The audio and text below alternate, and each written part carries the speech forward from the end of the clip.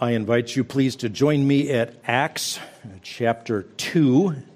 Today we're going to look at the middle section of the record of the first evangelistic sermon preached after the arrival of the Holy Spirit. Peter is the preacher. I will try not to mess up what he said. I was thinking this morning about what it must have been like when Peter preached. What a unique guy he was. Even before, he was the strongest personality among the 12 apostles. We know that. He's listed first in every list. When the group was there, he was always the one that would speak out first, good or bad, and that was even before he had stumbled and fallen and the Lord had restored him. And now we get to see the Spirit-filled version of Peter preach this. And I was just thinking, who knows what it's going to be like when we get to heaven other than perfect and wonderful and glorious. But I'd like to meet Peter. I'd like to spend a little bit of time with him. And I don't know how you perceive him. I remember, there's this popular TV series called The Chosen, where they are fictionalizing the ministry of Jesus Christ. Our elders did a recommendation on it, and we recommend don't use it, don't view it. There are many problems with it. I know I had heard a little bit about it, so I recorded one session, and I went and watched that one episode, and not 5 minutes into it, they inserted something that completely was fantasy, totally wrong about Peter. I said, I'm done. I don't need that. We have the Bible, which is perfect, and everything we need for life and godliness. And that series, we recommended just don't bother with it after season 1. I think it's now in season 3, and season 2 and season 3 have gotten progressively worse in fictionalizing things in the Bible. It's one thing to say, here's what it might have looked like in Israel in the first century. It's quite something different to make up things that aren't true about people, to put words into their mouths. And the latest thing that I heard is that the man who plays Jesus, the actor who plays Jesus. Now, I have some fundamental theological problems with doing that. I could never do that, and I don't think anyone should. But even granting grace, if you're going to do that, the actor who plays Jesus has now produced a podcast or some videos or something explaining how to use The Chosen in order to become a better Roman Catholic. Okay, so that's blasphemy. The Roman Catholic Church is the largest pseudo-Christian cult in the world. They stand in vocal, written, never-changing opposition to the gospel of salvation by grace alone, through faith alone, in Christ alone. The LDS Church recommends The Chosen, and they will help you become better Mormons through The Chosen. If the Mormons and the Catholics are recommending something, don't go there. And that was impromptu. We'll see if it makes the cut onto the recording that goes online. But today we're going to look at what Peter actually said, the inspired, inerrant record of that. Now, as Jesus had repeatedly promised, the Holy Spirit arrived. That's at the beginning of Acts chapter 2. Jesus ascends in chapter 1. The 120 believers that are gathered together choose Matthias to replace Judas as the 12th apostle. And then, gloriously, the Holy Spirit comes and indwells and fills those 120 who were gathered in Jerusalem at that time. The arrival of the Holy Spirit was accompanied by miracles. It started with this spectacular, deafening noise like a mighty rushing wind without any air moving. It was so loud it began to gather a crowd from the city who came to see what was going on. And then what would they see? Well, if they could see the people inside, there came a visual manifestation that looked like tongues of fire coming and resting on each of the 120. I picture one ball of flame and then there's tongues of fire splitting off of there and showing this was for every single one individually to receive the Holy Spirit. Then the third miracle, all 120 began speaking in languages they did not know, declaring the mighty deeds of God. At least 16 languages, which were the native or home languages or dialects of people who had traveled to Jerusalem for the Feast of Pentecost, were spoken on that day. And the ever-growing crowd was amazed and perplexed and asking one another, what does this mean? That's the very logical question. Something enormous is happening here. What does this mean? So the 12 apostles took their stand together, and guess who was the mouthpiece? It was Peter, of course. In Acts chapter 2, verses 14 through 36 is Peter's sermon in reply to that question, what does this mean? We saw the beginning of it last time where Peter began by connecting this phenomenon of the Holy Spirit coming and the miracles associated with it. He connected that with the kingdom program of God, and he quoted a passage from Joel chapter 2. You'll find it in Joel 2, 28 through 32. Peter quoted it verbatim. When we do meet Peter, you'll find out he knows his Bible pretty well. And he said, this is the next step in the program of God. That's in essence what he was saying. Now, our passage for today is the inspired record of the core of that sermon that Peter preached on that day. It summarizes the life, death, resurrection, and aftermath of Jesus' first coming. We're going to look at 16 verses in this powerful sermon that is tremendously logical. It leads you on a logical path to the truth that everyone must deal with. Now, don't be intimidated by an 8-point sermon outline. You'll be home for dinner, but I want you to see how tightly this is reasoned. Number 1, Jesus lived. Number 2, you nailed him to a cross. Number 3, God raised him up again. Number 4, David predicted the resurrection. Number 5, David is still dead. 6, but Jesus is alive. 7, he sent the Holy Spirit. 8, therefore, know for certain Jesus is Lord and Christ. Now, last Lord's Day, we wrapped up with verses 22 and 23, but we need to overlap today. I want you to go back and look at them again. Point number 1, Jesus lived. Peter begins his sermon begins the body of the sermon in verse 22. Men of Israel, listen to these words. Now, that's just a way to announce this is really important. This is what you need to know. You want to know what's happening here? Here's the answer. Listen to these words. Jesus the Nazarene, the man you know as Jesus, who came from the town of Nazareth, Jesus the Nazarene, a man attested to you by God with miracles and wonders and signs which God performed through him in your midst, just as you yourselves know. So Peter is saying, what's going on here? It's all about Jesus.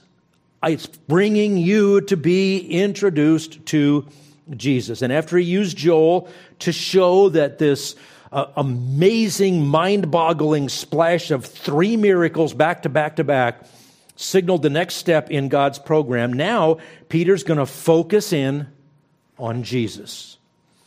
There is no way to enter the kingdom of God without coming through Jesus. As he put it, I am the way and the truth and the life. No one comes to the Father except by me. John 14:6. So you're going to have to see that it's because he is the one who died in your place so that you can have eternal life by believing and trusting in him. It's all about Jesus. And his point is, Jesus was a real man. He lived a real life. Oh, it was different from every other life that's ever been lived, but he is God who took on human flesh.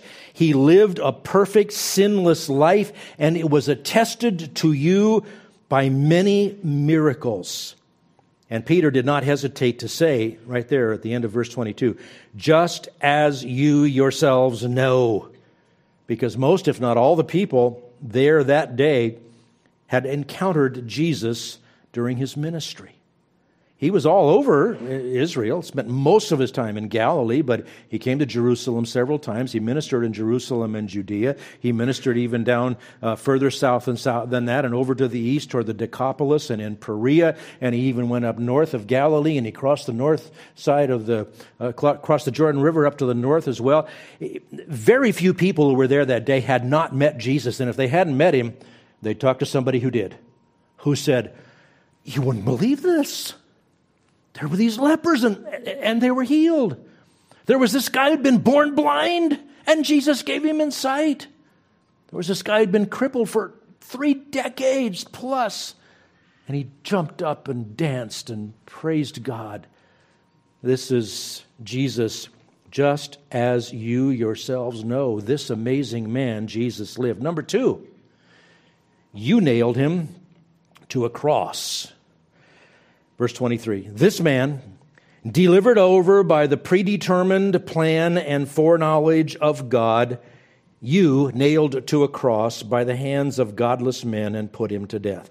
Now, last time when we finished up in these verses, we emphasized the predetermined plan and foreknowledge of God. I won't review all of that, but just understand, Jesus going to the cross was not God doing damage control after the Jews rejected him. That was not plan B. It was the plan of God from before the foundation of the world, just as Peter said, that Joel had said.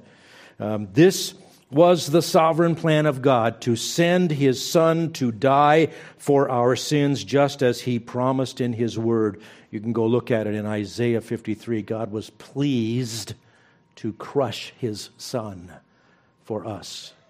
Now, that may cause your mind to do a little bit of a meltdown, but understand God is in control. But now, I want you to notice the last half of that verse where Peter zeroes in on the responsibility of man. Last time we said this is the predetermined plan and foreknowledge of God. God is sovereign, but the responsibility of man is always proclaimed in the Bible side by side with the sovereignty of God. This man you nailed to a cross by the hands of godless men and put him to death. Peter is saying, we all in Israel, you that I'm preaching to, are guilty of sending this man to the cross. Now, the leaders of the Jews had manipulated the Romans into doing their dirty work for them to actually get Jesus crucified because they didn't have the legal authority to do that. But God used evil, godless men to accomplish his purpose. And at the same time, he never overruled their decisions. He never made anyone do something they didn't choose to do. And he never took away their guilt for what they did. They were responsible for putting Jesus on the cross.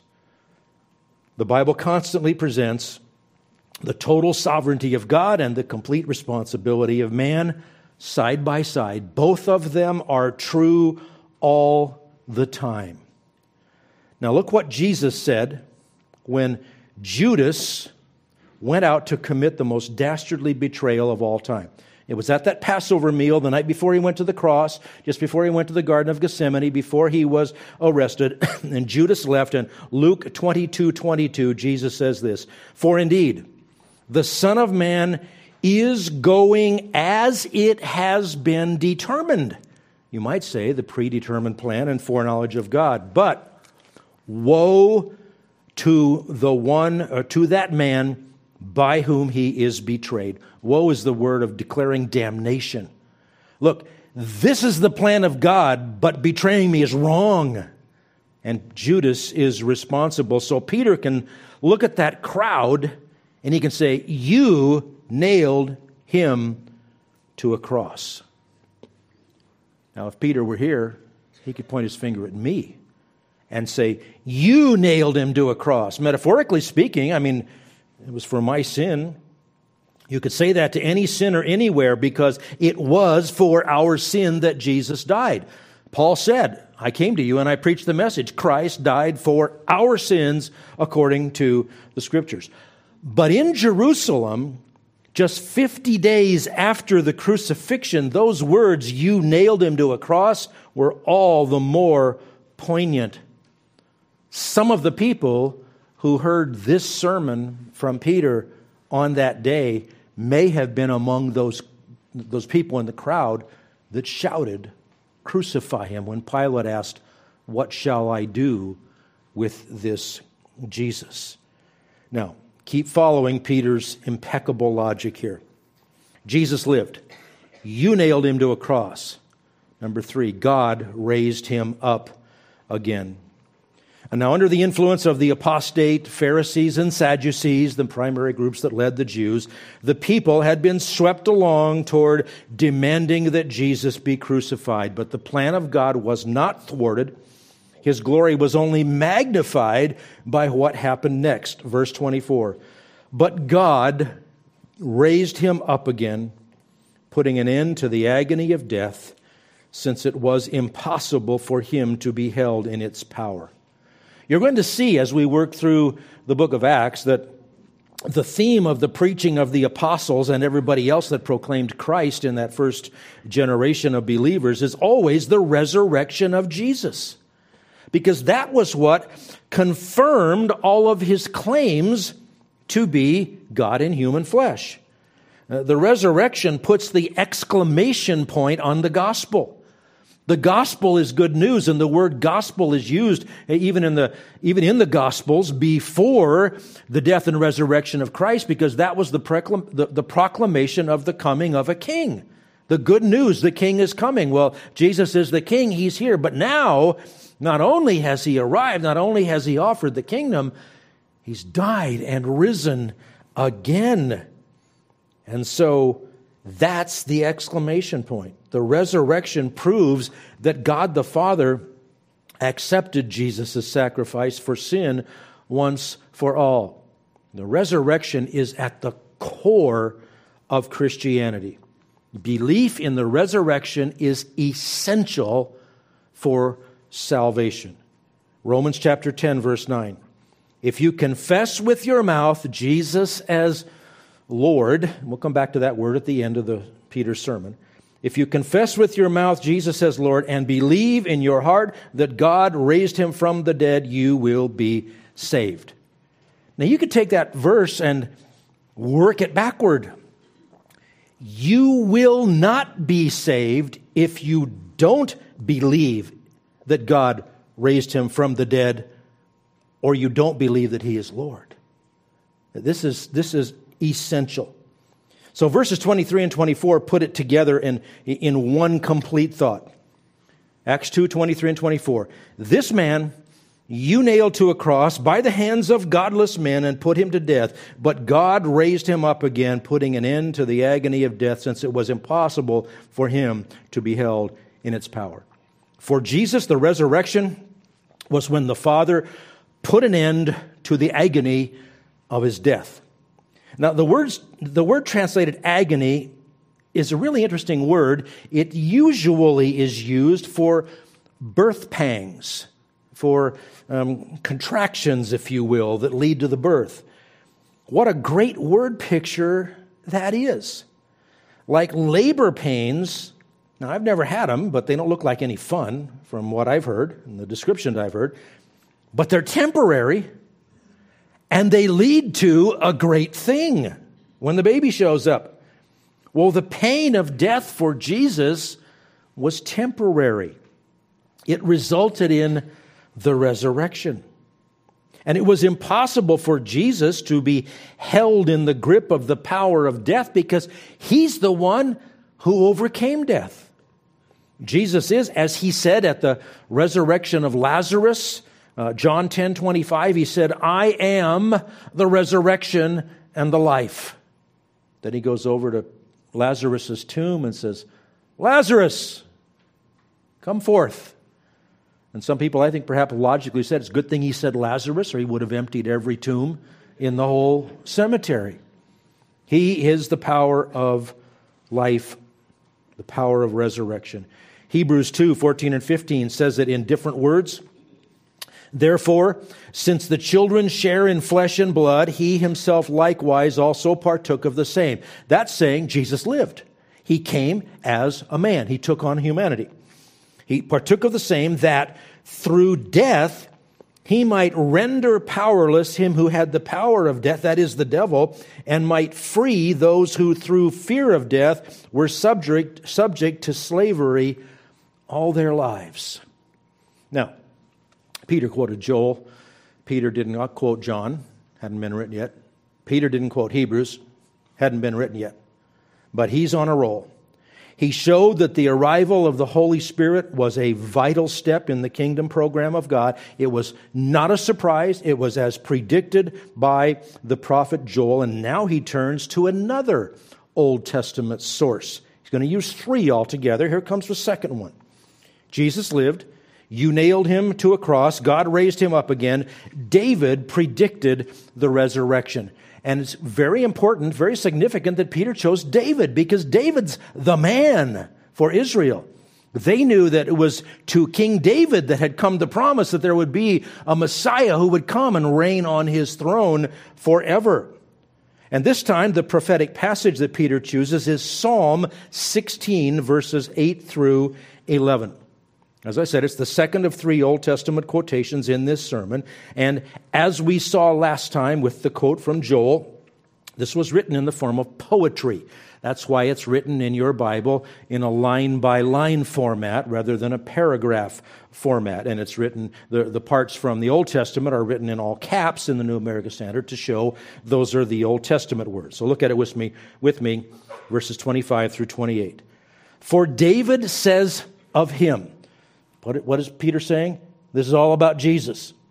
David says of him, Jesus, I saw the Lord always in my presence, for he is at my right hand, so that I will not be shaken.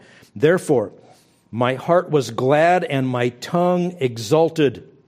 Moreover, my flesh also will live in hope, because you will not abandon my soul to Hades, nor allow your Holy One to undergo decay.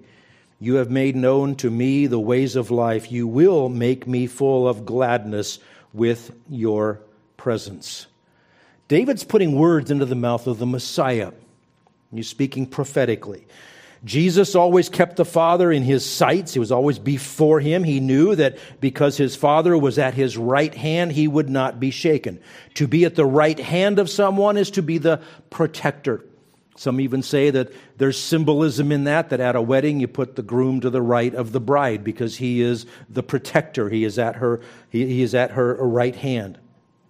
You see, not even the specter of the cross could keep Jesus, the Messiah, from having his heart full of joy, always exulting in God the Father. And he knew that his soul would not be abandoned to death. He knew that his soul would not be abandoned to Hades. That's the word used here in the most general sense of the abode of the dead. The Greek word Hades is the New Testament version of the Hebrew word Sheol in the Old Testament. It means a lot of things, but the most core meaning, it's the place of the dead. And he said, I knew you would not leave me dead. Your Holy One, there is one of many titles for the Messiah. You know that even demons used that term to describe Jesus. What do we have to do, you Holy One of God? When he was coming to chase them away. Peter, of course it was Peter, one day spoke on behalf of the rest of the disciples in John 6, 68 and 69. Some people had heard Jesus' call to total commitment, and they just slithered away. And remember, Jesus said, well, guys, just us now. Are you going away too? And here's Peter's answer. Simon Peter answered him, Lord, to whom shall we go? You have the words of eternal life. We have believed and have come to know that you are the Holy One of God. One of the times that Peter said, we know you are the Messiah. So now, Peter's point in quoting from Psalm 16 is that David spoke prophetically of the Messiah with full assurance of his resurrection. You can read the spectacular promise to David. We call it the Davidic covenant, the promise of the descendant of David who would reign on his throne in an everlasting kingdom. That's 2 Samuel 7:11 through 16. It's true that David expected his own resurrection, but these words that come from the psalm, he puts into the mouth of the Messiah. Hence, his next point. This all hangs together. Jesus lived. You nailed him to a cross. God raised him up again. David predicted the resurrection. Number 5, David is still dead. Look at verse 29. Brethren, I may confidently say to you regarding the patriarch David that he both died and was buried, and his tomb is with us to this day.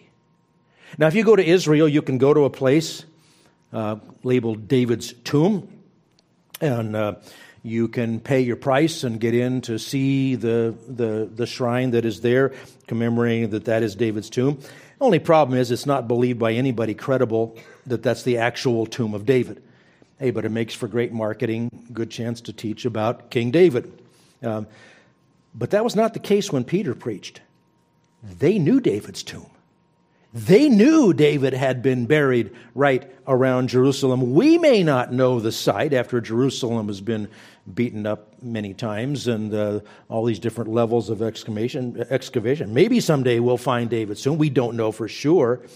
But the point of verse 29 is that David was used by God to write the prophetic words of Psalm 16, and he wasn't referring to his own resurrection.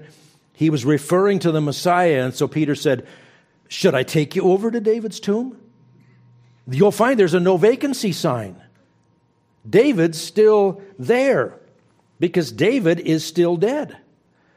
Jesus lived. You nailed him to a cross. God raised him up again. David predicted the resurrection, but David is still dead. Number 6, but Jesus is alive.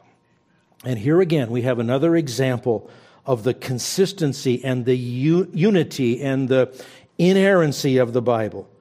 All that Peter is preaching about here is the unfolding of the plan of God exactly as he designed it. So look at verses 30 and 31.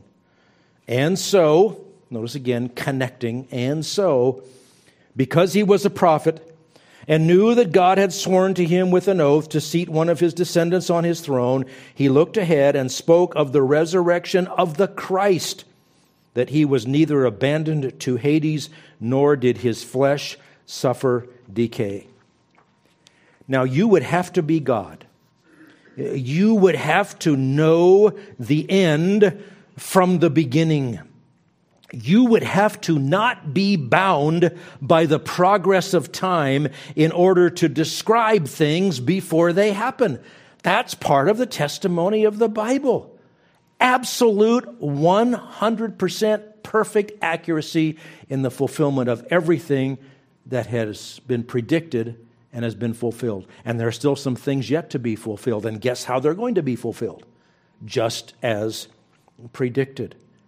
That's precisely what we have in these two verses. Notice the words prophet, knew, looked ahead, and spoke.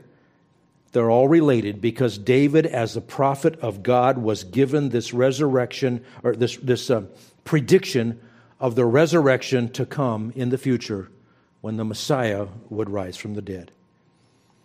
Now, Peter is preaching about the fulfillment of David's words. So, if you notice very carefully, Peter changed the tense of the verbs. David made it present tense. Peter made it past tense. Because David was looking forward to the resurrection of the Messiah. Peter was preaching about, he's that guy that just ascended a few days ago. You see the reasoning? Psalm 16 speaks of a resurrection. David wrote the psalm, but he hasn't been resurrected yet. The prediction can't be about him, and based on the promises about David's descendant, the Messiah, we discern he wrote a prediction of the Messiah's resurrection, and the argument is conclusive. Jesus, the Nazarene, is the Messiah. Look at verse 32. This Jesus God raised up again, to which we are all witnesses.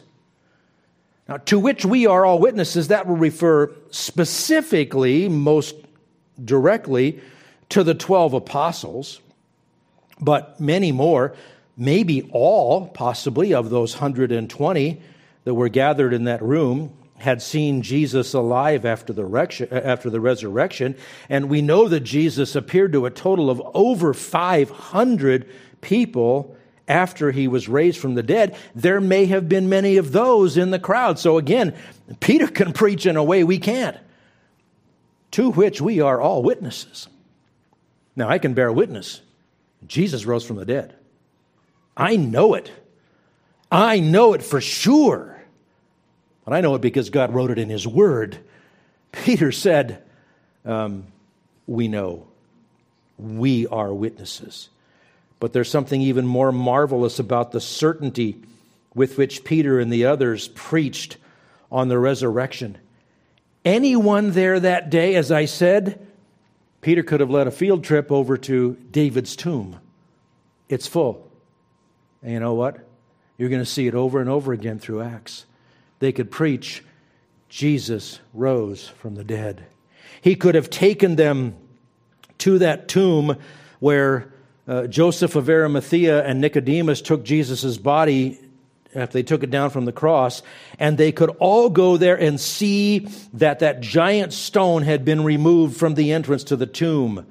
They could interview the women who had been there and seen Jesus in person. They could see that the tomb is still empty. Oh, and by the way, it's pretty powerful preaching because nobody ever produced a dead body. That would have ended the whole thing. He was resurrected. And by the way, I should point out, no one was dumb enough to buy the story that the Pharisees and Sadducees had bought and paid for. That story that says that the disciples had stolen the body while the Roman soldiers were asleep. Scared, fearful disciples don't tippy-toe past soldiers trained to guard things. Soldiers trained to guard things don't fall asleep. And they don't all come up with the same story that describes exactly in detail what happened while they were sound asleep. I think God put that in Matthew 28 just so we could have some humor in the Bible to illustrate the absurdity that people who hate God will go to. Well, Jesus lived. You nailed him to a cross. God raised him up again. David predicted the resurrection. David is still dead, but Jesus is alive, and he sent the Holy Spirit. At this point, Peter circles back to what it was that attracted the crowd that day, that noise, those tongues of fire, those languages being spoken. And look at verses 33 to 35. Therefore, having been exalted to the right hand of God, and having received from the Father the promise of the Holy Spirit, he has poured forth this which you both see and hear. For it was not David who ascended into heaven, but he himself says, the Lord said to my Lord, sit at my right hand until I make your enemies a footstool for your feet. That's the third Old Testament reference. This one from Psalm 110, verse 1. And this one, Jesus himself had quoted to respond to and to refute one of the sinister questions asked him by the Pharisees. You know, that last week before the cross, he went to the temple every day, and people, they took turns coming at him. The Pharisees tried to trip him up. The Sadducees tried to trip him up. The Herodians tried to trip him up. And Jesus won every one of the arguments. But look over at Matthew 22, verses 41 to 46, and you'll see him use this same quote from Psalm 110. It says, now while the Pharisees were gathered together, Jesus asked them a question. What do you think about the Christ, the Messiah? Whose son is he? They said to him, the son of David. He said to them, "Then how does David in the Spirit call him Lord, saying, 'The Lord said to my Lord, sit at my right hand until I put your enemies beneath your feet'?" Psalm 110, verse 1. Jesus says, if David then calls him Lord, how is he his son? No one was able to answer him a word, nor did anyone dare from that day on to ask him another question. Now, I promised you this sermon from Peter was going to lead us where everyone needs to go. Let's go there. Jesus lived. You nailed him to a cross. God raised him up again. David predicted the resurrection. David is still dead, but Jesus is alive. He sent the Holy Spirit. Therefore, know for certain Jesus is Lord and Christ. This is the point to which every single person on the planet needs to be brought. Verse 36. Therefore, let all the house of Israel know. Now, he was preaching to a Jewish audience. We could say, let the whole world know. Therefore, let all the house of Israel know for certain that God has made him both Lord and Christ, this Jesus whom you crucified. Yeah, it's all about Jesus. It all centers on him. Peter has laid out precise, and I would say overwhelming evidence from Jesus' life and death and resurrection and exaltation and from the Word of God. He is the Messiah. Now there's that little phrase, for certain. That's a translation of a form of a Greek word that's really cool. It's one of those words that you know the root of this word, even though that you don't know it's the root of this word. It's the root from which we get asphalt. And this is in an adverb form, in an asphalt-like way. This is a rock-solid argument from Scripture. You can know, just like a giant block of asphalt hitting you in the head, this is real. This is a solid argument. And from those people who had seen and heard everything that day, you can know for certain. He doesn't say you can know. Let all of them know. He's commanding you. No, this is true. This is what you have to deal with. Jesus is the Messiah. The word Lord means master. Jesus is the master. He purchased us from our slavery to sin to set us free so that we can now call him Lord, and we are his slaves. We do his bidding for his glory. The word Christ is the Greek that means anointed one, which is the meaning of the Hebrew word Messiah. Here's where Peter was taking everyone on that day. What you believe about Jesus of Nazareth and what you do about that determines your eternal destiny. Now, you already have an eternal destiny. The grave is not the end. There is life after death. The default setting for every person since Adam is that we all deserve eternity in the lake of fire because all of us have sinned and fall short of the glory of God. And the wages of sin is death. That word that's translated sin there in Romans 3:23, as in all have sinned, it's that archery term. You've heard it before, hamartia. If you have ever missed the center of the bullseye, even once, even for a millisecond, on any subject anywhere, in word, thought, or deed, you've missed what it takes to be in heaven. To be in heaven, you have to be perfectly holy, perfectly righteous, to have fellowship with a perfectly holy and righteous God.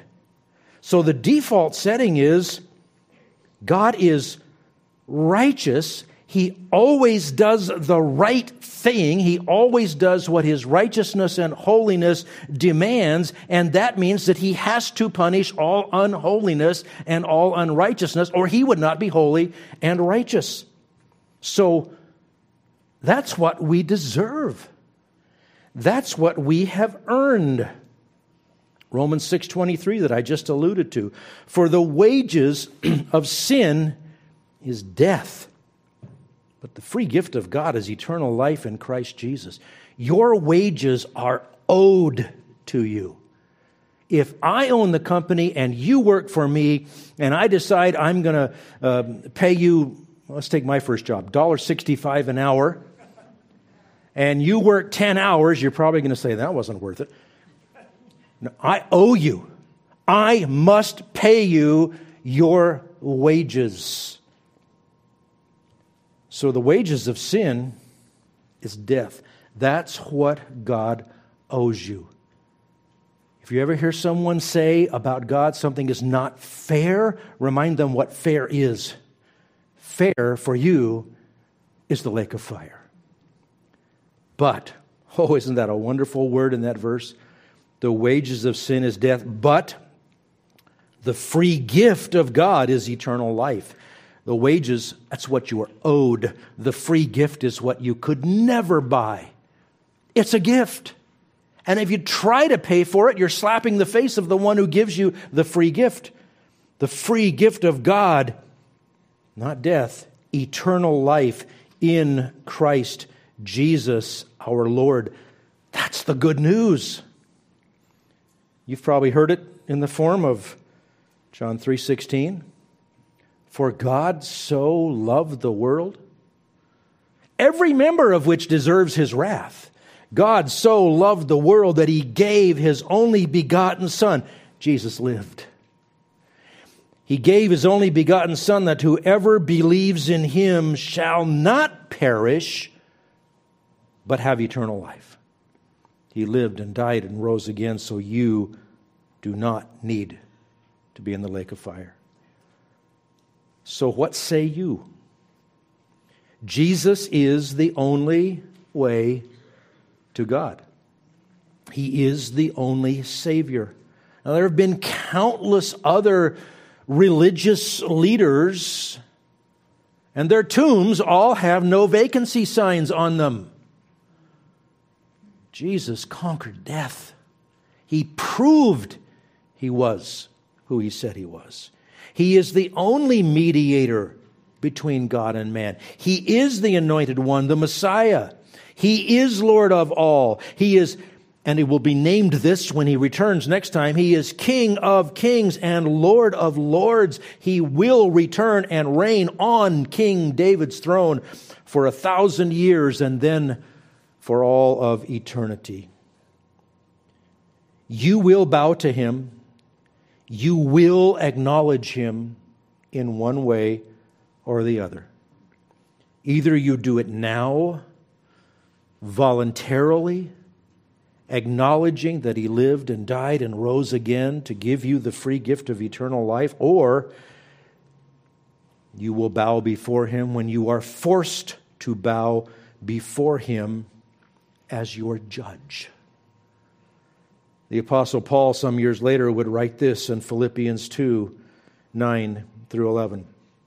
For this reason also, God highly exalted him and bestowed on him the name which is above every name, so that at the name of Jesus every knee will bow, of those who are in heaven and on earth and under the earth, in other words, the living and the dead, and that every tongue will confess that Jesus Christ is Lord, to the glory of God the Father.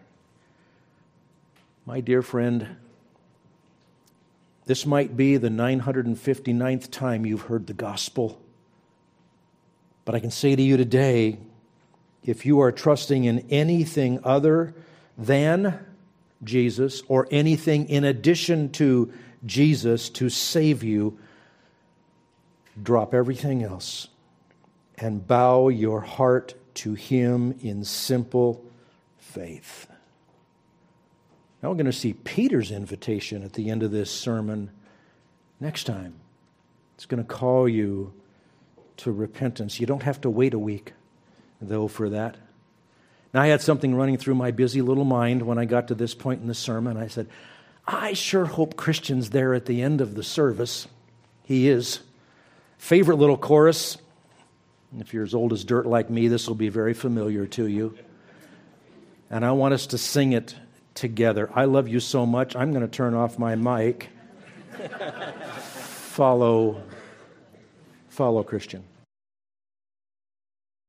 Lord, He is Lord. He is risen from the dead, and He is Lord. Every knee shall bow, every tongue confess that Jesus Christ is Lord. And you can know for certain that He is Lord. I think I just got a snippet of heaven because Christian's singing in this ear, my mic is off, and I hear him from the monitor. It sounded like me. No, it didn't sound like me, but it sounded like it was coming from me. But my friends, what is coming from me is exactly the words of the Apostle Paul. If you never have, I beg you, on behalf of Christ, be reconciled to God. Let's pray. Father, thank you for your glorious gospel. Thank you for your Son, Jesus Christ.